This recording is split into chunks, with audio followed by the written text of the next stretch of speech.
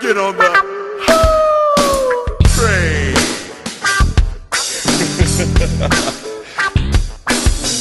Pimpin' ain't easy.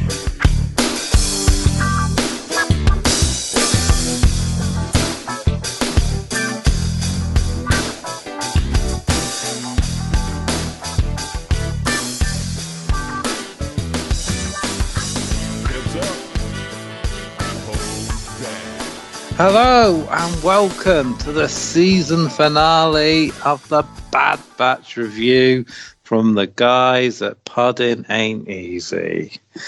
Yeah, and it's not just a Bad Batch, we've got loads of other stuff to talk about because we had Disney Plus Day and they announced loads of interesting shit.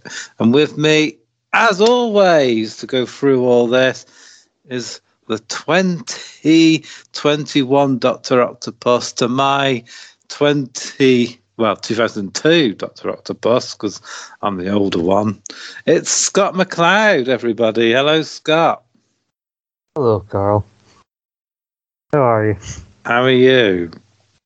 I'm doing not bad. You know, I was hoping for some like reveals on Disney Plus Day. Also, we knew Shang-Chi and like things like Jungle Cruise were now becoming free to watch on Disney Plus. I was not expecting quite the amount of stuff that we got, and like, I've had a lot of it is Marvel stuff as well that we want to talk about because on the Star Wars side we were kind of short-changed. I was like, also because we already know we got Book of Boba Fett coming soon, so I can't really tell you much more about that than we already know. So all we got was the teaser for Obi-Wan, but considering everything else that we know is to come, I was surprised we didn't get more on the Star Wars front. Yeah, maybe they didn't have anything ready or they wanted to concentrate on Marvel, who knows? But yeah, they announced a lot of stuff nonetheless. Yeah. We've got so much to talk about. I don't even think I'll have time to really talk a lot about the Eternals because I wasn't going to say that much anyway because obviously I don't want to spoil it for people. I know I've eventually went because this Carl probably watches, so we can probably go in more depth on it at a later date. I think we talked about maybe we'll try and watch Shang-Chi and talking a bit more in depth about that, but I think we'll have to save that for maybe another time. But I think this is kind of before Retro Smaddon, but I made a reference to it on that as well. But I did go to see Eternals last weekend, and I can tell you that it is a film. It is. Did you enjoy it? I enjoyed parts of it. There are people that I enjoyed. Kumail Nanjiani, I hope I haven't butchered his name entirely, but he is the standout for me in terms of the film. He was one of my favourite out of all the Eternals. Richard Maiden, former Rob Stark, who plays also one of the key Eternals, he is not good. Not he's not good at the character, because I don't know a lot about it, but he is not good just generally. He's one of the most wooden people I have ever seen. I somehow didn't notice how bad he was when he was Rob Stark, but Jesus, in this, my God. I mean, he sits being basically the Superman of the group because he's just as bland as fucking Superman as Jesus fucking Christ. He's so bad. Dear. He is bad. I mean, there are two really interesting post-credit scenes that are worth sticking around for. I won't go into any more detail than that, but you know, let's say I'm not saying there weren't good bits. There were good bits. I'll just say that in between the good bits was a lot of nothing, and then more good bits. Yeah, I have heard sort of mixed reviews about the film, I must admit, and a lot of people sort of saying perhaps not a great deal is happening, but you know, Salma Hayek's in it, so I'm invested. Yeah, I mean, there were one or two things I didn't see coming. So there are a twist here and there along the way, which I think was good because I wasn't sure how exactly they were going to, introduce you to these like immortal beings or like give them antagonists that were going to be somewhat threat if they were maybe these all powerful beings. But they do some interesting stuff with them, and like I said, there are characters like Kumail Nanjiani that provide that typical Marvel sense of humor that you're used to. If people haven't checked it, it's also on Disney Plus. Kumail Nanjiani's film with Dave Bautista's Stuber. It's actually really good, just because how serious Dave Bautista comes across, and then that contrasting with his comedic style. And so, check that out as well. But Yeah, Eternals. I had to see it because I went to see it primarily for the same reason I went to go see films like fucking Thor: The Dark World, and that they're part of the MCU. They may not be good on their own, but eventually they'll factor them in somehow. So I can't not miss it. I can't not go see it. Fair enough. Well, you convinced me just to wait until it drops on Disney Plus, to be honest. But rest assured that I will watch it eventually, and it might not be that long. I mean, Shang-Chi didn't take very long to appear on Disney Plus. What, 2 or 3 months, perhaps? Yeah, because that came out. Oh, was it? Yeah, because that came out September, and I think they're going 40 days from theatrical release. So it came out November 5th, so maybe sometime end of January. So that'd be cool then. So probably won't have to wait too long, which would be cool, and I'll get it watched. So even if it's a bit different today, we're going to start off with our Bad Batch season finale, and then we're going to get stuck into all the stuff Disney Plus announced, because there's quite a lot of it. Yeah, I'm looking forward to talking about. I don't want to give my thoughts away too quickly, but I'm actually looking forward to talking more about the Disney Plus stuff that they announced more than the Bad Batch finale itself. Yeah, same here. I did feel it was a bit underwhelming as far as season finales go, to be honest. But we'll get into it and express our thoughts.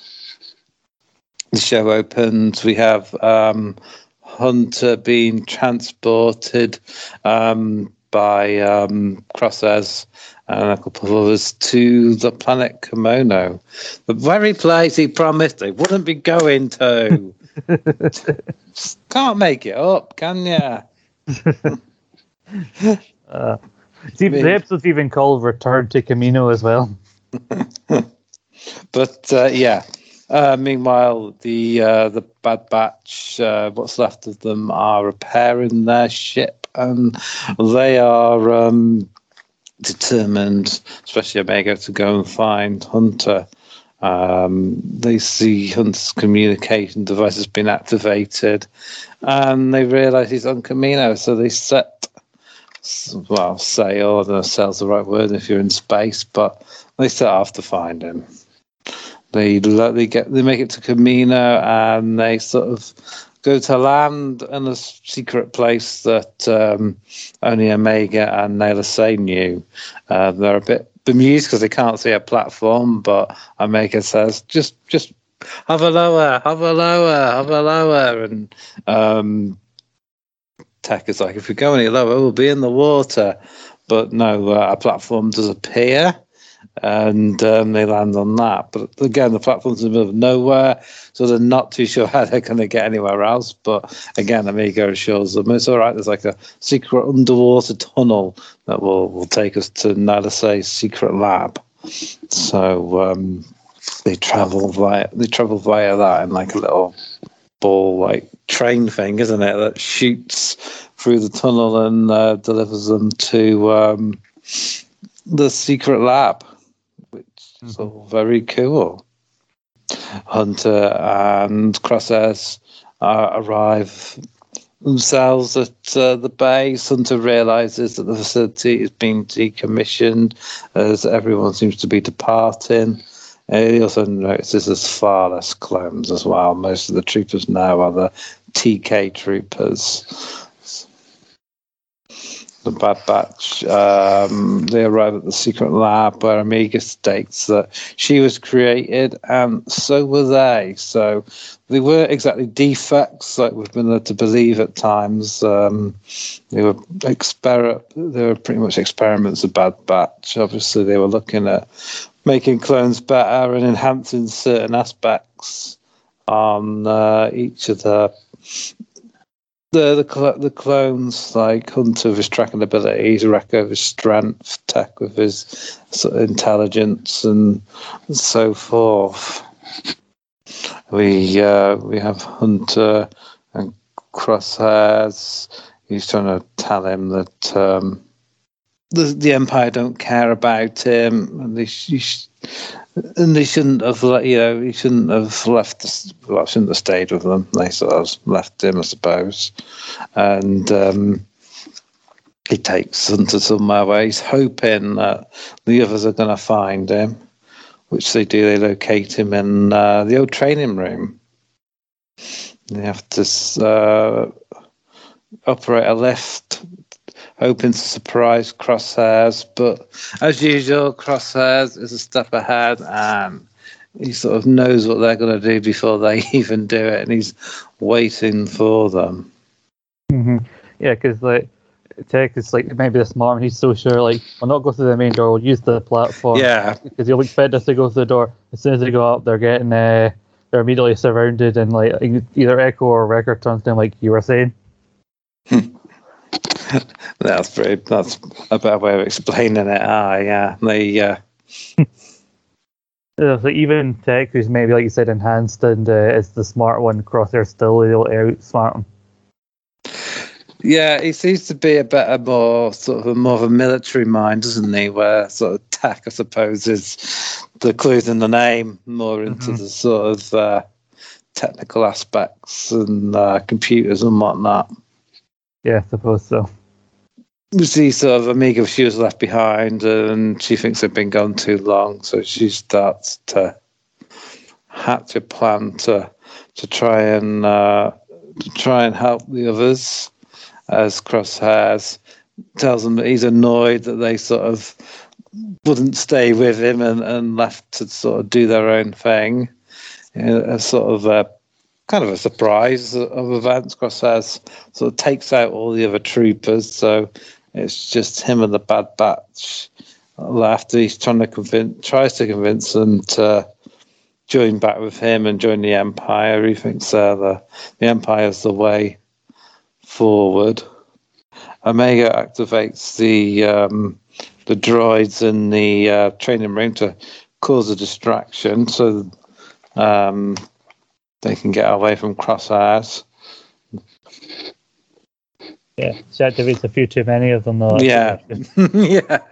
But yeah, so they all have to sort of band together to take them out. Meanwhile, Admiral Rampart has been told that all essential personnel have left the city, and he's given the order by Admiral. Well, is he Governor Tarkin now, isn't he? To destroy the city. Mm-hmm. So basically, they get a lot of cruisers ready, and they start firing and leveling the city. Crosshairs admits, as they're arguing about what happened, that he had his chip removed a long time ago, so it's not even his chip that's been making him act indifferent. It's just the way, it's just the way he is. Mm-hmm. Which I was quite surprised by that. I didn't see that bit coming. I don't know about you, Scott. Yeah, it was surprising, but then you think back to episodes, the first episode and then at the start of the third episode where both he's in that lab of theirs, so it could have happened in either of those, and so they kind of leave it ambiguous to when it happened, but I think it does make you look back on everything that Crosshair's done, like the attack on Saw Gerrera's people and like killing that senator on Ryloth and everything, like the idea of like he was willingly doing that, it wasn't the chip. Yeah, it was all on his sort of own violation. It wasn't like the chip sort of influence him. And that's basically the end of part one, with the Star Cruisers opening fire on Kamino and, as I say, leveling the city as they have no further use for it. Mm-hmm. Part two is basically everyone sort of, it's one long sort of escape episode, isn't it? There's a bit of a altercation between Hunter and Crosshairs. I forgot to mention, where he sort of shoots Crosshairs, but he's only stunned him and knocks him out. But he gets trapped as one of the rooms starts flooding, and Omega and the little droid AZ they helped to free him. He was one of my favourite parts of the final episode because he wakes up because when Crosshair wakes up, he goes, You survived the facility collapsing, but you're seconds away from drowning. Yeah, he's a fun character. He's a fun little character. The little droid. So yeah, they free Crosshair so he doesn't drown, and the other Bad Batch, they manage to get into the room and help them out. But the city is quickly sinking. They're running out of time to escape, basically, before they drown themselves and are trapped at the bottom of the ocean. So they have to make their way through more of those sort of tubes that they got into the lab from the first from the beginning of the first episode, basically. As they're running through one of the big tubes, they see like a big sea creature coming towards them. One of them quips that, well, this place is protected, right? And AZ tells them only when the power is on, but there's no power. So they're basically sinking ducks. But AZ moves quickly to get towards the power room and switches the power on before the creature can wreck the tunnel and get to them. And he gets a big electric shock when they turn the defences back on. Mm-hmm. Then they are back in Nayla Say's lab. But unfortunately, the tunnel they used to get to the ship has now collapsed. So they're a little bit stuck. But they realise they can use the medical pods, to float themselves up to the surface. So they lay some explosives to blow themselves out and hope that the medical pods can take them to the surface. One of them says, is it tech questions? They'll be able to float, but who's going to control the pods so they don't hit and get caught in debris? And Crosshair sort of coldly says the droid can do it. So AZ has to sort of stay on the outside and make sure all the pods make it up to the surface. Well, but he realizes his battery cells are also depleting, so he himself hasn't got a lot of time before he runs out of power. Mm-hmm. He even apologizes, like he says, I am almost out of power. I apologize for the inconvenience. And so he should, damn it. But wouldn't you know it, Omega gets caught as they're floating up, so AZ has to try and help her. But as he does so, he gets her loose. He does run out of power, and he starts to sink to the bottom. But Omega won't have that. She won't let him die, I suppose, for lack of a better word. So she swims in after him. She does get to him, but starts to struggle. Crosshairs, I suppose, because she saved him, he returns a favour and shoots like a harpoon into the water to them and reels them back in. So they all make it out alive, basically. They sort of talk to Crosshairs, tell him he could have rejoined them if he'd have wanted to. He's determined, though, to stay with the Empire. He thinks that's the way forward. So they all sort of leave without him, leaving Crosshairs there on the little landing pad. Whether anybody comes for him is anyone's guess, as the Empire don't really seem too concerned about their personnel, really, do they? Not really, no. And then it's almost like a little teaser at the end, isn't it? You sort of see Nayla Say land at some Empire base somewhere, and they sort of tell her they've got big plans for her. So goodness knows what that is. And they leave it open for another series, basically. Yeah, and I think also there is going to be another series, so like we will see her again. We'll see more of what the Empire's up to now in the second series, but I don't know. I just wanted more of it, a bit more of a tease. Maybe another glimpse of what they're up to, or maybe just another scene with the Bad Batch as they're leaving Camino. I don't know. There's something about I liked episode 15, but episode 16. The fact that the whole escape extended along the whole episode. Some bits were good at it, but the rest of it felt like it was all kind of dragging. And I just wanted more of a finale. And I think if you just done this as one episode, like the premiere, and you said this is one episode, you could have cut a few bits out, and it all would have flowed better and been more, climactic.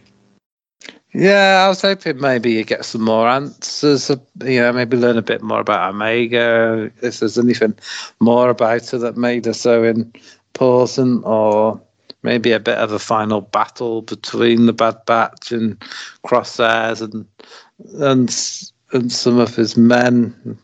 Maybe it might have added a bit of drama to it if someone had perhaps got killed or seriously injured. Maybe Crosshairs' time is done, but I don't know. It needed something else somehow, didn't it? I did feel a bit, as I said at the start, I did feel a bit underwhelmed by it. Yeah, I think part of the issue is there was no real... I didn't really for a second believe that they wouldn't all make it off Camino. I thought maybe for a second Crosshair might try and do one last good thing and he might drown, but the closest thing we got to a real sad moment for the finale is when AZ he moved Omega up enough that the rest of the water would be able to carry her the rest of the way and she'd make it to the surface just as he's shorting out and he just starts falling. That was a sad moment. Then Omega had to then, because obviously everybody's important to her and he has to jump out and save her, which means Crosshair had to save him. Had to save the both of them, but I thought they would have been better off. It would have been more, impactful if they just had that sad moment of the droids slowly but surely, singing to the bottom, because it would have, been a bit of a sacrifice or anything like that.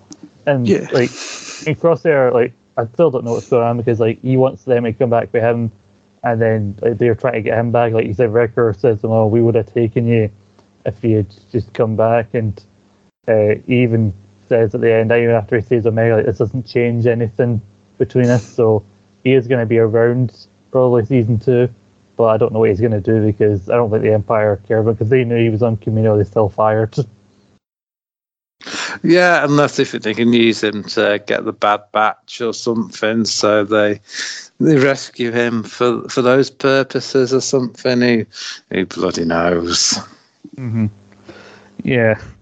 But episode 15 was good. I like the reveal that Omega was actually created before them, but also her growth also been slowed, so she's technically older than all of them. But they weren't defended. Like you said, they were enhanced. Maybe this is again part of the whole contingencies that you'd heard the Kaminoans conspiring about. First they built this endless supply of clones, but also they've only got a limited amount of DNA from Django, and then so they started experimenting with enhanced clones, and then we speculated they probably wouldn't have needed as much material seemingly from Omega, so they were trying to maybe go from army of clones to just a small group like the Bad Batch of enhanced clones that could do the job that a whole army could do. This is kind of their attempts to keep their contracts with the Empire.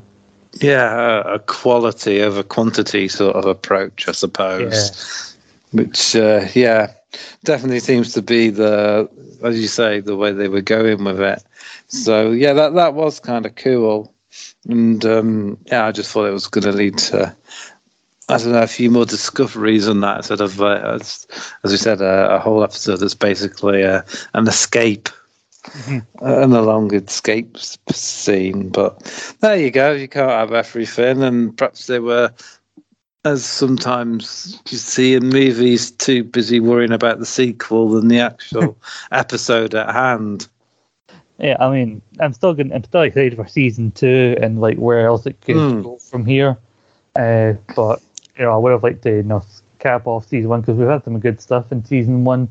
But just by comparison, I don't think the final episode which is why I thought maybe just merge the two halves together to make one extended episode, and you would have been fine because the two biggest reveals come in episode 15, and so you think, well then this is the second last episode, so the finale's got to have something big as well. If you had these two big reveals in the second last episode, just nope, it's just one big chase scene, and then that tease with Nala Se, and like they do say our cloning advancements are of great interest to them, and we talked a lot about it when talking about Mandalorian. Seemingly, Moff Gideon's been experimenting with cloning technology even years later, so maybe she helps give them the groundwork for whatever it is they use to try and clone Snoke years later. Maybe she's even still around in the Mandalorian timeline, which would be quite interesting if they wanted to sort of bring that in. Mm-hmm. Yeah, that'd be quite interesting. But like I said, so they've not given up completely on cloning also years later, even though they're so focused on the TK troopers. One thing you didn't mention in the intro is when Crosshair brings Hunter there, and he tells Rampart, "Don't worry, the others will come," because he knows that even though the others probably know that they're wanting to trap, they'll still want their loyalty to Hunter, so they'll still come and get him. And one of the other TK troopers basically turns to Rampart when he leaves and says, "I don't trust what he's up to with his old squad." And then she also goes to try and stop Omega and fails, and when she comes back, Crosshair is fighting alongside the other clones, and she tells Rampart about it. But then Rampart just says, take all essential personnel off the road. He says, let the clones die together. So even though Crosshair's been at Rampart's side and done a lot for him, he still doesn't care enough about him. Yeah, no, it doesn't give two hoots. That's why I'm wondering if he'll ever be picked up from that helipad. But I imagine somebody will come for him at some point. Maybe. The difference in that final scene on the helipad is that it was in the middle of the day, it was bright and not raining. It's the one shot throughout any form of Star Wars media that shows Kamino, and it is not raining. It's basically the Scotland of Star Wars planets. That thing. It's always, but even once a year for 10 minutes, at least gets a bit of sun. and that was Kamino's 10 minutes. Hey, Matt, aren't you guys lucky to be here on the one day a year in Kamino that the sun comes out? Yeah. I say though that Crosshair, the way he took out the rest of his squad, by the way, where he just took one shot, it reflected and took out 4 TK troopers at one shot. Yeah, it's a very deadly shot, his Crosshairs. Mm-hmm. And I also love the way that they sort of make you sort of care about the droids on these Star Wars and the films and the programs. I mean, they're not even real people, but yeah, when he was in trouble, I was quite disheartened, I won't lie. I was like, no. And but again, it's the whole thing, I fulfilled my purpose, so I will die now. And it's just how serious all these droids are, but yeah, they become big parts of the Star Wars world. And also, I say when they were doing the final scenes in Kamino before the base is destroyed, you had another one of those classic Star Wars sounds, the alarm sound effect. Yes, which appears in almost every film, and you can immediately recognize that. There it is. This is one of many classic sound effects you can immediately recognize from the world of Star Wars. Yeah, I did think that myself when it sort of started, the sort of sound. Mm-hmm. Yeah, so basically, the whole thing just sinks into the sea, and that's weird. It feels like even though the actual action bits of this episode 16 feel a bit anticlimactic, it does. If you look at it in terms of importance, though, it's kind of an end of an era in the world of Star Wars, and that it shows the official end of Kamino. I think in the Star Wars, I don't think they'll ever go back to that planet.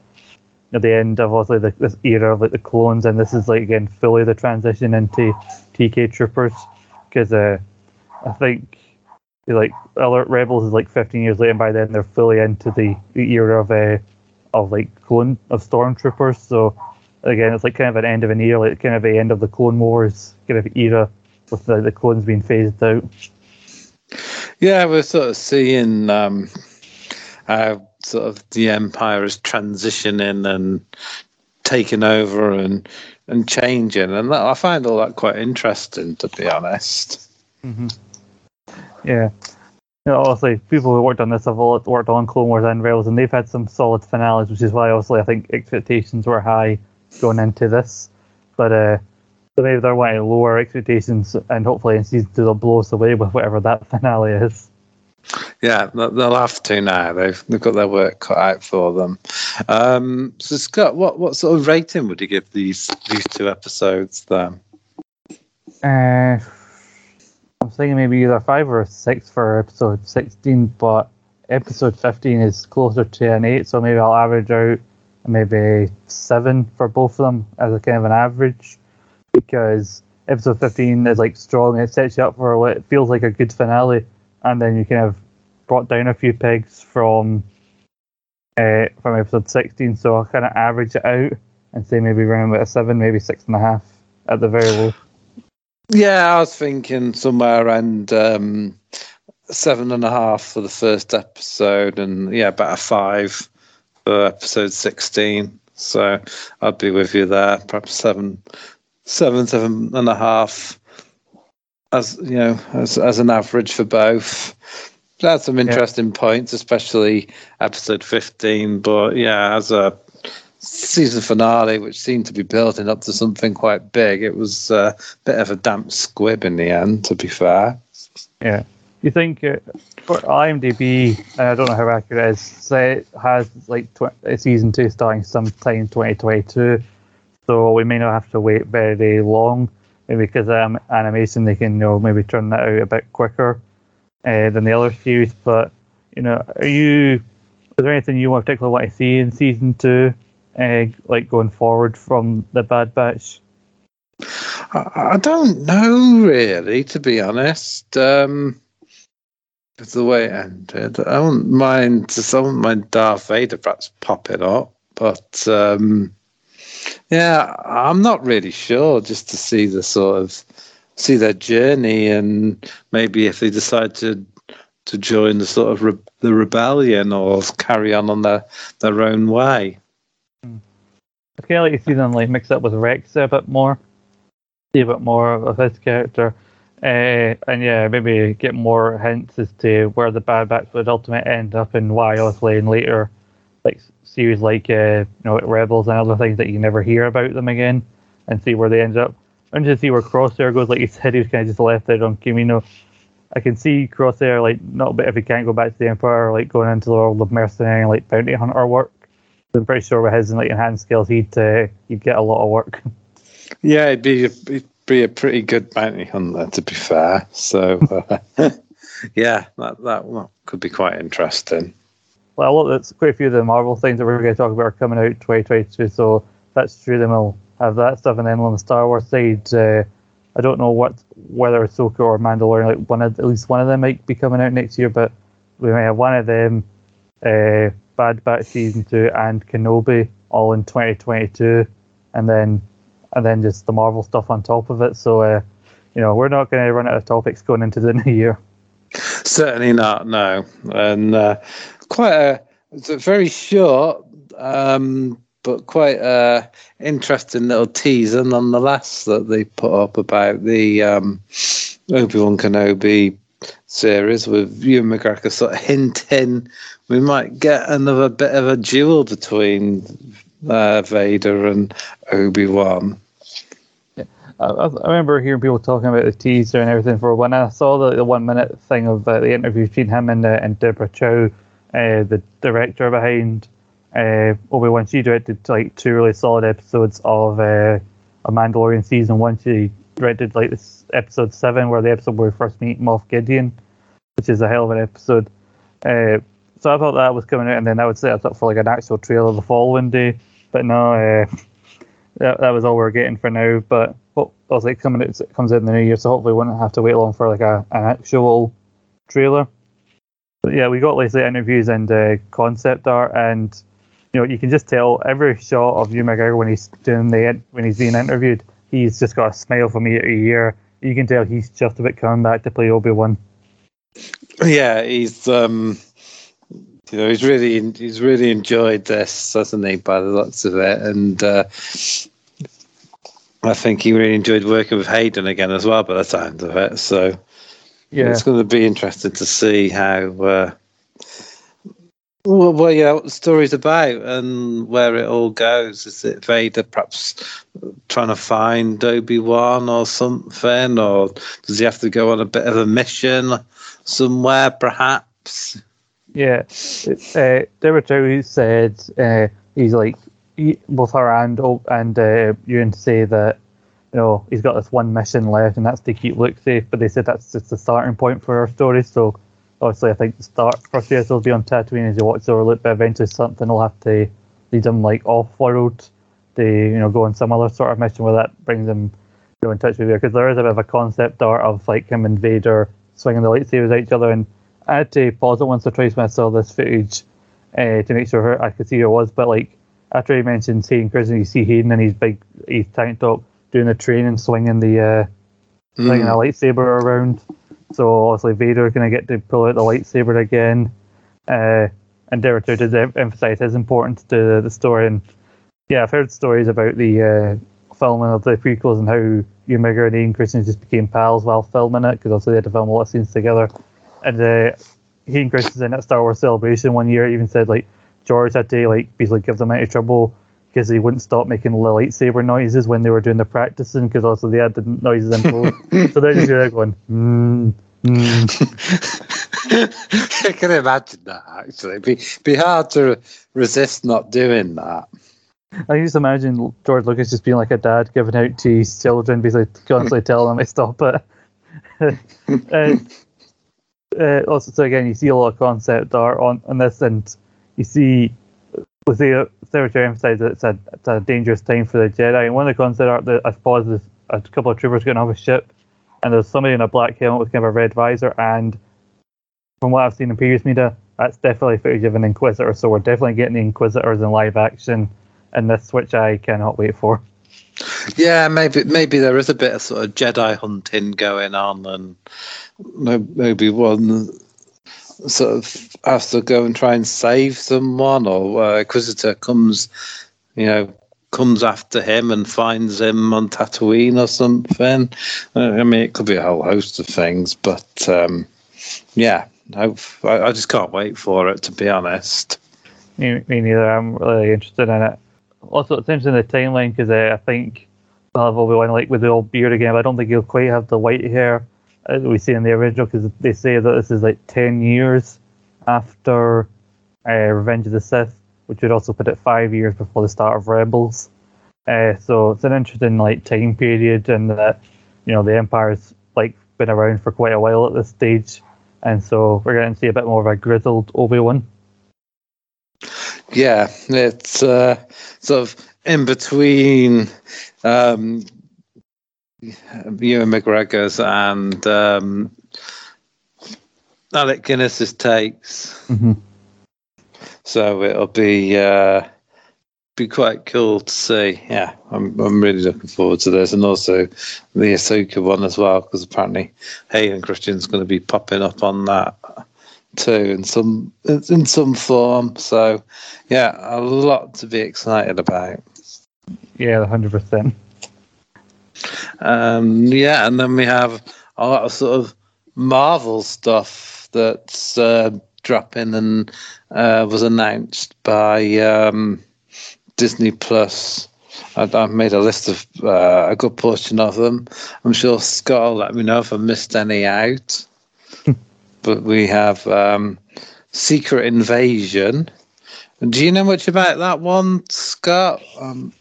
I think this is tied into a storyline from the comics, which involves like people being taken and replaced with Skrulls, and which is why the color scheme goes from red to the green and purple, because it's the color of the Skrulls. And you see, it's just a clip of Nick Fury, because if you remember the Far From Home post-credit scene, we see that the Nick Fury experimented was a Skrull in his place, but essentially because the Skrulls are portrayed as villains in that, but you know, for the most part they're seen as actually good guys when you see them in Captain Marvel. So it's interesting to see how they adapt that. Also, much like the way they changed a few things about Civil War, they'll maybe see some creative license taken there with the adaptation. Right, I see. So that does sound quite interesting. and there was some Marvel Zombies, which I'm assuming is going to be an animated series. I'm not too sure what I make of that, to be honest.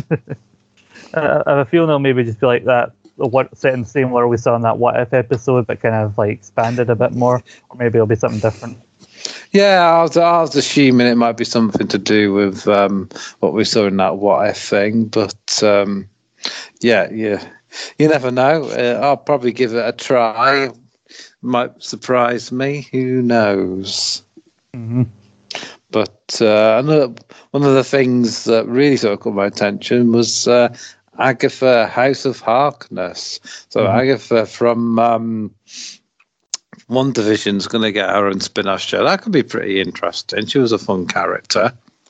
Yeah, because I think in terms of her backstory, you really only got that one flashback scene on one of the episodes of WandaVision after they did the big reveal, and I'd heard people talking about the rumours of this a month or so ago, so it's nice to see them actually confirm it, and good to see how what they take with this, with her being out of focus, and if they get Elizabeth Olsen back in, or maybe they'll have some other magical characters from the MCU, like maybe Doctor Strange will pop up in it as well, or will we ever know what happened to the white version of Vision? Well, these questions need to be answered, but most importantly of all, Carl, at this show, however many episodes it has, if it does not feature at least one musical number similar in quality to It Was Agatha All Along, then I may just cancel my entire Disney Plus subscription right then and there. I'm sure it'll have something along those lines, but yeah, I'm not too sure if they plan it to be an origin or what she does after, and we just sort of see flashbacks or something. But yeah, I'm sure it'll be a cool program. Yeah, because implying that flash scene that she's been alive for a long time, so there's a lot to cover there. Yeah, 100%. I mean, they can pretty much do whatever they want with that character. To be fair, but definitely one I'm looking forward to. Another one that could be quite cool. I Am Groot series. Yeah. I think it's just going to be like a series of shorts, apparently a series of animated kind of shorts. So I think it's one of the few things that'll be like it's kind of its own thing. Still could be fun. There's something called Ironheart. I'm not too sure what that one is. I'm not familiar with Ironheart. Are you any more ideas on that one? From what I can gather, from what I've been seeing online, it kind of ties into like kind of what's going to be what seemed like could be the new version of Iron Man for the MCU, and as it is in the comics, as I can't remember the name of the character, but it's a female who makes kind of this next version of the Iron Man, so kind of the most advanced form of like the suit since Tony Stark, and in the comics she has like a AI version of Tony Stark, basically guiding her and being her Jarvis to help her become the new Iron Man. It was kind of in the same thing where they were like making Sam Wilson the new Captain America and Jane Foster the new Thor. Basically, they were making some changes in the comics, and they've already done the Sam Wilson as Captain America, and they're talking about doing the Jane Foster becoming Thor in the next Thor film. So maybe this could be basically a new version of Iron Man. And would they pay the money to get Robert Downey Jr. back as a hologram, or maybe they would just have somebody like Rhodey be in that role? All right, well, Dexter sounds excited by that show, but yeah, that sounds interesting. Definitely. Dexter's my dog, for people who are unaware. Yeah, somebody's had the gall to knock on the door, and he's very affronted by that. As dogs do generally get when a stranger or someone they don't know too well comes to the door. The worst thing, I live in like 6 in a block here, so sometimes people ring the wrong buzzer. So sometimes I have to pick them up to open the door and show them that there's nobody there before he'll stop barking, and then put them down. Because if nobody comes to the door, he'll keep barking until he knows who's there. Bless him. They also announced a new Spider-Man animation, Spider-Man: The Freshman Years, which pretty much speaks for itself. So that bit could be quite interesting. Again, I'm not too sure if it's one of the first things I'll watch. I'll probably check out eventually, but yeah, definitely something for the younger audience of Disney Plus, if no one else. Yeah, I could be interesting because obviously there's a lot of. I think Spider-Man has a good history of like good animated shows. Like there's the '90s show that I remember watching back in the day on Fox Kids. That's on Disney Plus right now. There's a show that I didn't know about, but the first series is on Netflix. I think it's called The Spectacular Spider-Man. So every sort of like 5 to 10 years, there's a new version of a Spider-Man animated show for like a new group of kids. But I think Spider-Man's that character who like when a new animated show of his comes out, it can appeal to kind of all ages. So I'm looking forward to see what they do there. Yeah, I'm talking about shows from back in the day. A new X-Men animation as well, X-Men 97. So it sounds like it's going to be based on X-Men cartoons of the 90s, which were really good. So if it's anything like those, that should be a fun program. Yeah, I think actually I've heard somewhere that it's in some way a continuation of that series. I think it would have ended around about 97. Back when it ran, because I think it ran from like 92 onwards. So yeah, and I think quite a few voice actors are coming back from that show, along with some new ones. So maybe the creators of it maybe thought, or maybe some people Marvel thought, there's more to tell with these X-Men stories, or maybe they want to try out some stuff with the X-Men now that they had the rights back in animated form before they bring them back in live action.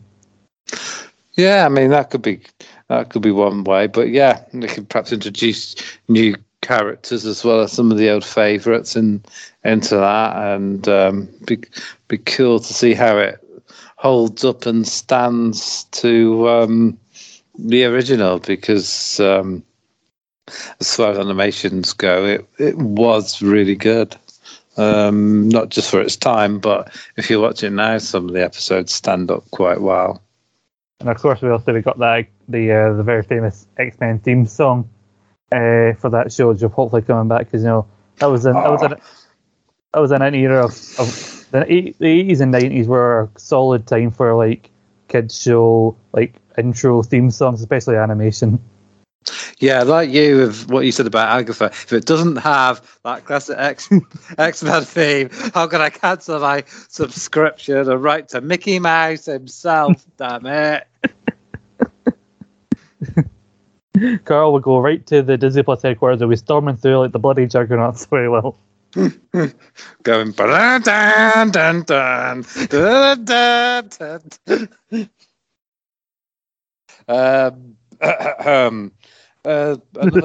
Another one, another series of things they've announced is Echo. Again, that's not one I know too much about, to be perfectly honest. I don't know a lot about Echo, but apparently Echo is actually appearing in Hawkeye, so she's a kind of a deaf anti-hero, so she'll be appearing in Hawkeye. So I think, I see. So it's not a dolphin then. No. So I think also it'll be spinning off from that. And in the comic, I think she's a villain who works for the Kingpin in the comics, and then eventually becomes an anti-hero when she realizes that Kingpin's been lying to her. So I'm hoping with that connection, that means that's the door open for a return of Vincent D'Onofrio as the Kingpin, if not in Hawkeye, but in her show. If she's got an antagonist, if she kind of needs an antagonist who go up against, but yeah. Maybe they'll have her as a baddie in Hawkeye, and then she'll realise that people she worked for were lying to her, and then that'll set her up for her show as more of a protagonist. Oh, that'll be fun then. Yeah, definitely. Quite intrigued by that now. Yeah, before we talk about any other things, they did do like this 14-minute long video as part of the Disney Plus Day, where it basically showed you footage of stuff that's come already, and then showed you what's some of the stuff that's to come, and they made all these announcements. They gave us a bit more footage of Hawkeye, which the first episode's dropped next week, and that's the next thing that Carl and I will be covering.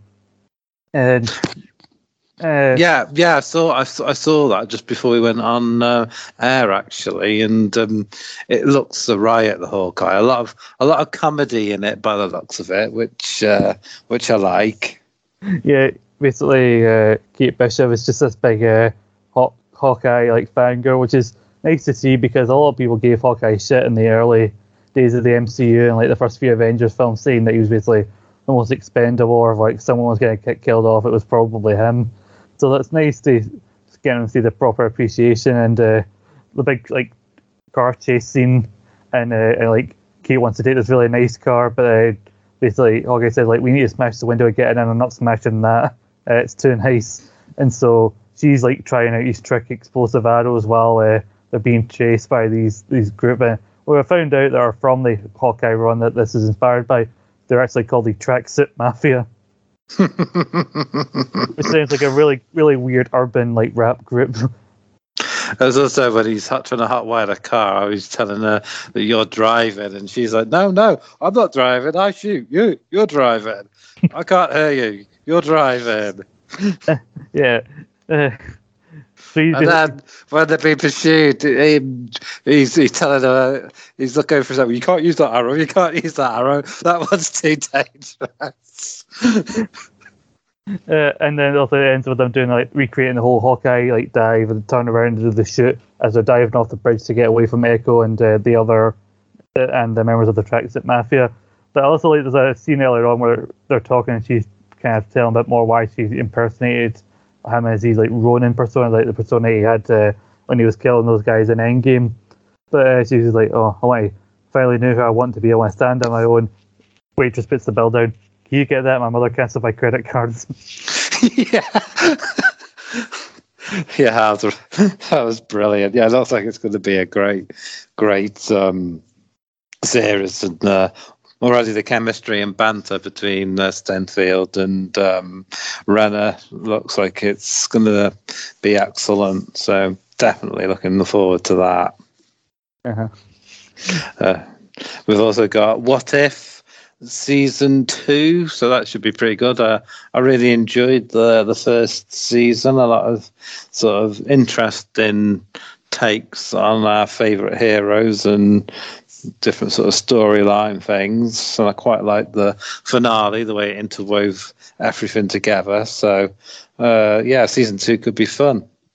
Yeah, definitely. I think it was interesting how they set it up as this like, anthology style where they weren't connected. The only constant was the Watcher looking over the different timelines, and then at the end they actually bring it all together, and I'm interested to see if they do that again in season 2, because they have said that we will see Captain Carter again in season 2, and potentially the kind of darker version of Doctor Strange might come back, but other than that we're going to see some new stories. I think they said that they wanted to focus on already established characters for season 1, but for season 2 we might see a few more characters that have more recently been introduced, so the chances of like maybe an episode and a What If on like Shang-Chi or something like that, so that could be interesting. Yeah, definitely that could be interesting. I dare say there might be no more Black Panther, unfortunately, or not the iteration, we know, unfortunately. We got 4 episodes of him, and the last one he was a big part of that, so unfortunately we won't get to see T'Challa, Star-Lord too, and he was one of my favourite parts of yes. Also, something I didn't notice until I was watching a thing, and it was breaking down some of the, like watching videos that tell you about things you might have missed, and I was watching a few of those for What If, and I didn't realise it, but I remember how sad we all were when Iron Man died in Endgame, and then you actually watch it back, every episode of What If that features Tony Stark in some way, he dies. Yeah, he does. It's he doesn't have much luck, does he? And what I really liked about T'Challa Star-Lord is he is actually everything that sort of Chris Pratt's Star-Lord thinks he is. Yeah, pretty much. Yeah, he gets basically the reaction that when he talks, he gets the reaction that Star-Lord wanted to get. Yeah, he's as famous. He's as sort of famous and liked and well known as the original Star-Lord wishes he was. It's quite cool and funny. Another good one, Miss Marvel, which will feature. I'll be correct. correct me if I'm wrong, the first sort of Indian superhero Yeah, I think in the Marvel universe. I'm not sure if it's Indian or Pakistani, but she is Hmm. kind of is a different kind of like superhero, isn't that? I think I've heard a lot of people say that this could be like Marvel's version of Shazam, and that she's a child, but also a Yeah. and also the world knows a lot more about Captain Marvel, so she's kind of inspired by her. And then I think they are setting her up to eventually cross paths with Brie Larson's character in the Captain Marvel sequel. So this is kind of that way of like introducing you to her before she pops up in the movies, and like and it's talked about in the comics. It's covered that also she's from a very strict religious household, so obviously the conflict between her home life and her superhero life should be interesting. And she's still fairly new in terms of like how long she's been around in the comics, Miss Marvel, but she's become a popular character in such a short period of time, and Marvel have really capitalized on that because I've only played some of it, but in the Avengers PS4 game, she's a big part of that as well. Yeah, it looks like it could be quite, as you say, for the reasons you stated, a very interesting series. And there's a little, in that preview thing you were talking about before, there's a bit of a clip of the Miss Marvel's series to give me an idea of what that's about. So, yeah, definitely be worth checking out. Another one. Sorry, it's quite something I heard somebody talking about when I was watching other people's reactions to this come out. She's at some sort of convention where they see that she sees like a thing dedicated to Captain Marvel, and she even dresses like her at one point in the show. And then also the fact that in Hawkeye we see like Rogers the musical and everything, and like somebody pointed out that it feels like everybody knows who these superheroes are in the world of the MCU, and they're creeping into pop culture almost the same way that they've taken over pop culture and like our world, in a way the movies and the MCU and now the TV shows are a big part of our pop culture and everything. Yeah, I suppose they would eventually, especially if they saved the world as many times as they had. So it is quite an interesting take and way to go with it that they're actually known about and sort of become celebrities, I suppose. Yeah, definitely. I just had a quick look. She's like American Pakistani. That was it. My apologies. So I think she's also born in America, but her parents have come over from. Obviously, she's from a strict Muslim household, so obviously they're not going to be happy when they find out she's a superhero. It could cause some issues. Mm-hmm. But another one that looks really good, and I'm looking forward to, is She-Hulk. Because from the little clips I've seen, it looks like Mark Ruffalo is going to be on that. So that's definitely looks like it's going to be worth a look. Yeah, and he's back in that Professor Hulk guys that he got in. Which was one of my favourite parts of Endgame was, the weird Professor Hulk version. And what's interesting is there's a scene with her, like, he's describing her transformations. So I feel like she's going to go, like, change back and forth from human to, like, She-Hulk before eventually just probably like she is in the comics, and that is where she's kind of like She-Hulk all the time, and she kind of just goes around green in her everyday life because she doesn't see it as much of a curse that Bruce Banner does most of the time. Yeah, and whatever you do, don't confuse this with the China iteration of She-Hulk. No, I'm not even going to pull on that thread. But by saying that, I'm acknowledging that I know it exists, but I'm not gonna. I do like from what I've seen in this. There's a scene where she's doing yoga, where somebody pointed out that maybe she's using that to kind of control her anger, like when you see in the Edward Norton Hulk, where he's constantly checking his heartbeat and trying to keep it below a certain number of beats so he doesn't like turn into the Hulk. But I'm interested to see what happens, and they even threw in the old catchphrase from like the 60s show, the "Don't make me angry. You wouldn't like me when I'm angry." Yeah, I don't know what was going on there, but it looks like she's with Mark Ruffalo, and they're sort of dressed a bit 70s, aren't they? So yeah, that was quite fun. And there's a bit where he's got her in a lab, and he's telling her that it's brought on by anger and something else he says, doesn't he? So don't get angry. Yeah.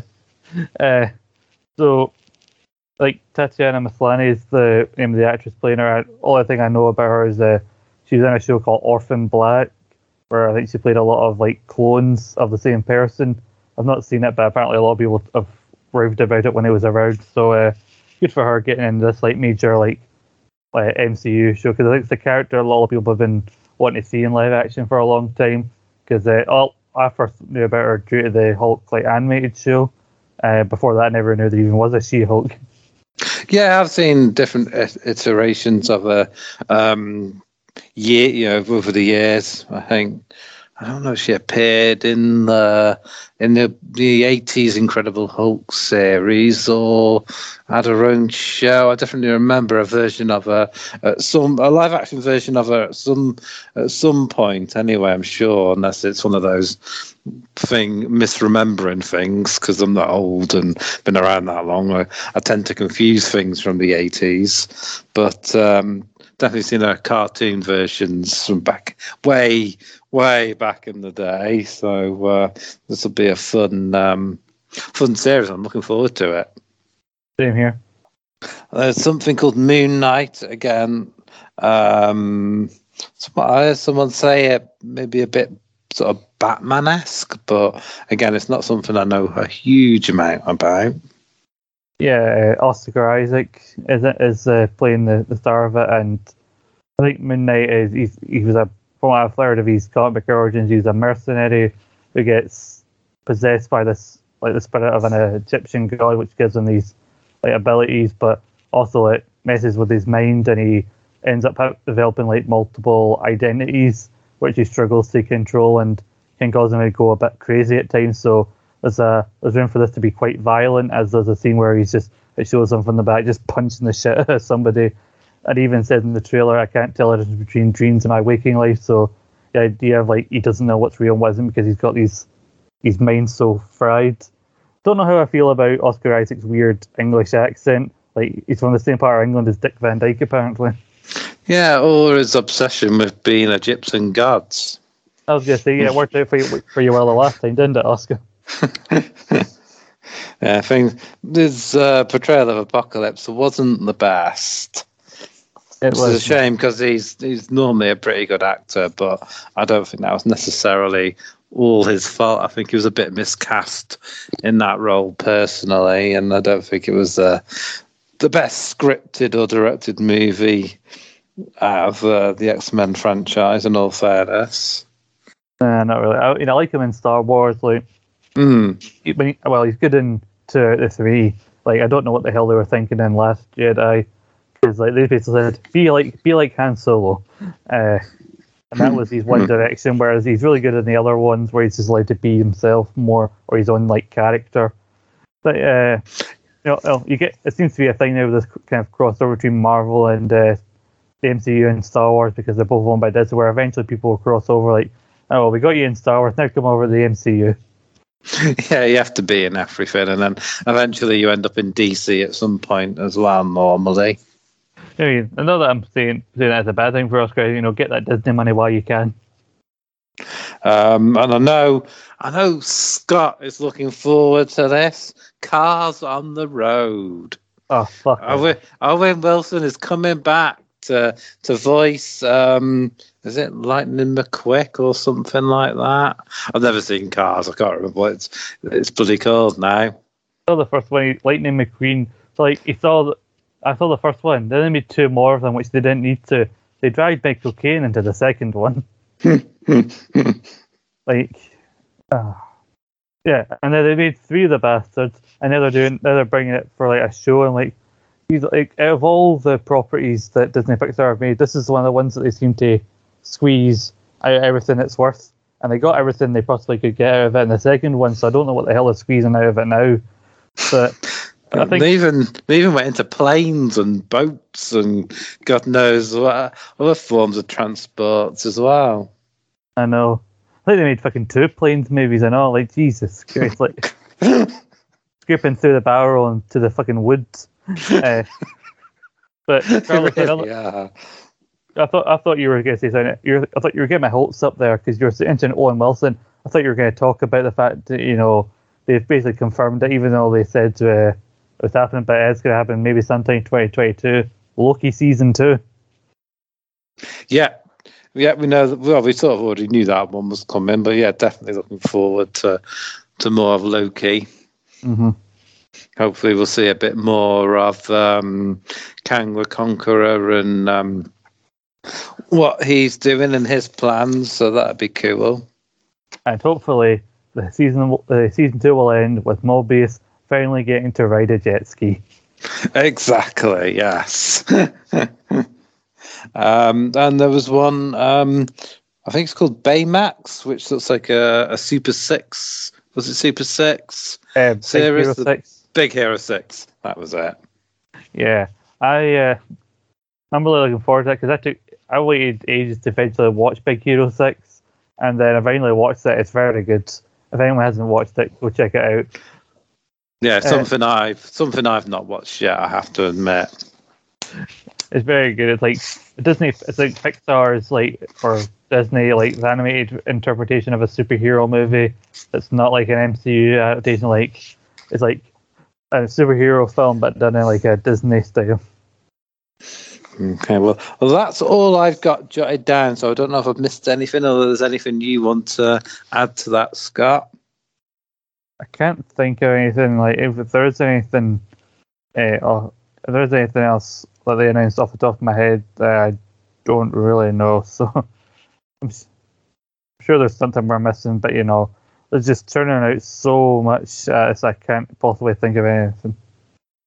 Yeah, I mean, they're definitely showing it was worthwhile launching their own streaming platform and not just relying on old stuff. It's nice to see that they're investing in a lot of new stuff and good quality stuff so far. So I'm hopeful everything else will follow the same quality. Yeah. They've got a lot of stuff that they already own. They've already done Disney, through also Star Wars and owning Marvel. Also, they've got their own history of films that they can put. Also, people have connection to. They can put and watch anytime they want. But then they're buying the rights to other stuff. They've bought out the rights to a bunch of other characters. They've got the rights back from the Fantastic Four, X-Men, and that. And now they've got a bunch of Fox stuff because they keep buying shit. So they've got, as long as they keep buying stuff and they have other obscure MCU characters they can make adaptations of, they'll keep churning content on that streaming service. Fantastic. The Fantastic Four is one that might work better as a series actually than a film. Yeah. So that might be a way they could go with that, because none of the films so far have really hit. The latest, the Just Tank one, I've never watched because I've heard it's so bad. So maybe because there's quite a lot that happens the way they become superheroes and that. I think you could get a good few series out of it rather than trying to cram it all in a 2-hour film. I think so too, but at the same time, much I can't be arsed to see Uncle Ben get shot, or I can't be arsed to see Bruce Wayne's parents get shot again. I don't want another origin of how the Fantastic Four get their powers. I know how it happened. Just tell me something else that's interesting about it. Give me something else. That's one of the things I love about Tom Holland's Spider-Man is that he went to start talking about his Uncle Ben. Iron Man cut him off. He didn't get to see how Uncle Ben died or get the great power, great responsibility speech. Where just boom, he's Spider-Man. Here we go. And bring back Lone Grufford, I say. Yeah, let's not. And we want a proper Doctor Doom as well. Would be nice. Yeah, I mean, how weird is it? That they've got the rights back to the Fantastic Four, which the first adaptation, in the 2000s, that they had Chris Evans in, and just as they killed Chris Evans off, they bring back Fantastic Four.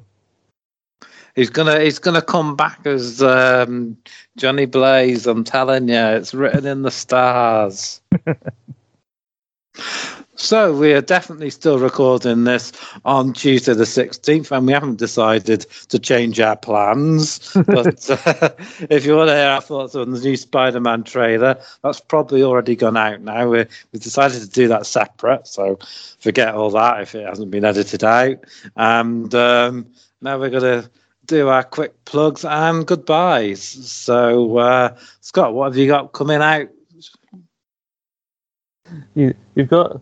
I love how you denied that this was a different day and then basically confirmed it. You're worse at keeping secrets than Andrew Garfield about whether or not he's in Spider-Man. He isn't, damn it. I believe him. You are the only people who does. Yeah, I mean, a trailer of epic proportion would have to have come out for us to change our plans. Possibly it has if you go back and listen to it, if it's already out there. And when you're done with that, you can listen to the Rogue Retro SmackDown review that should already be up with myself and Sam. And if it's not up already, it will go out later in the week. The Insurrection 2000 Watch Along, my good friend Paul from Scott and Paul's Rambling Podcast. And speaking of Scott and Paul's Rambling Podcast, you can find that on Twitter at SB Rambling and its own feed on the same podcast platform you can find Rogue Opinions on, as well being under the Rogue Opinions banner. We're doing some interesting stuff with the wee side series, looking at Frasier actors outside of the realms of Frasier, like Kelsey Grammer's role in as Sideshow Bob. Eventually, we're excited to eventually, as part of the series, we're going to do Bug's Life, as David Hyde Pierce obviously plays the sick insect in that. And coming up soon, we've got some interesting retro reviews coming up. We're hoping to look back at Survivor Series 1991 in the coming weeks, as well as some other stuff that we've got going on over there. And just go over to Eat, Sleep, Suplex, Recap, keep popping up, doing bits and bobs over there. So I like to keep myself relatively busy, but not too busy. You know, I've got to have some sort of life. Exactly. Because this is a day ago, I still don't know about the parts I've got in the pipeline, but hopefully something will come to fruition. But you can go into our back catalogue and look at our Rogue Chronicles. Me and Liam did do one on the Green Goblin, so you know that's worth going back and checking out, as well as other stuff I've done with the Bantam Unit lads, and and other stuff we've recorded with Scott. There's the Loki pod. If you've only just watched Loki or new to that, make sure to check that out. And you can find us at Rogue_Opinions on Twitter and Instagram. And we also, I think we already mentioned it, just in case you missed it earlier on. Yeah, now that the Bad Batch is in the books, we're going to be moving on to Hawkeye starting next week. With the first 2 episodes as they're dropping in one. And Carl and I were talking about this off air, but this will be the first time on this podcast that we're both watching something, you know, for the first time and getting our genuine reactions to it. Because obviously, when we reviewed Mandalorian, it had already been out and we'd already watched it before, and I'd already seen Loki and most of the Bad Batch. Carl hadn't, so he was getting his reaction. But we're both going into this one pretty much blind, other than wild speculation based on a few clips and trailers. Yeah, so we're very much looking forward to sinking our teeth into that. As they debut in 2 episodes at the same time, our first show will be doing both episodes. Mm-hmm. So make sure to tune into that. And as always, remember, podding ain't easy. Bye, everybody. Bye-bye. And that isn't the second time we've just done that in the last 5 minutes. Honest.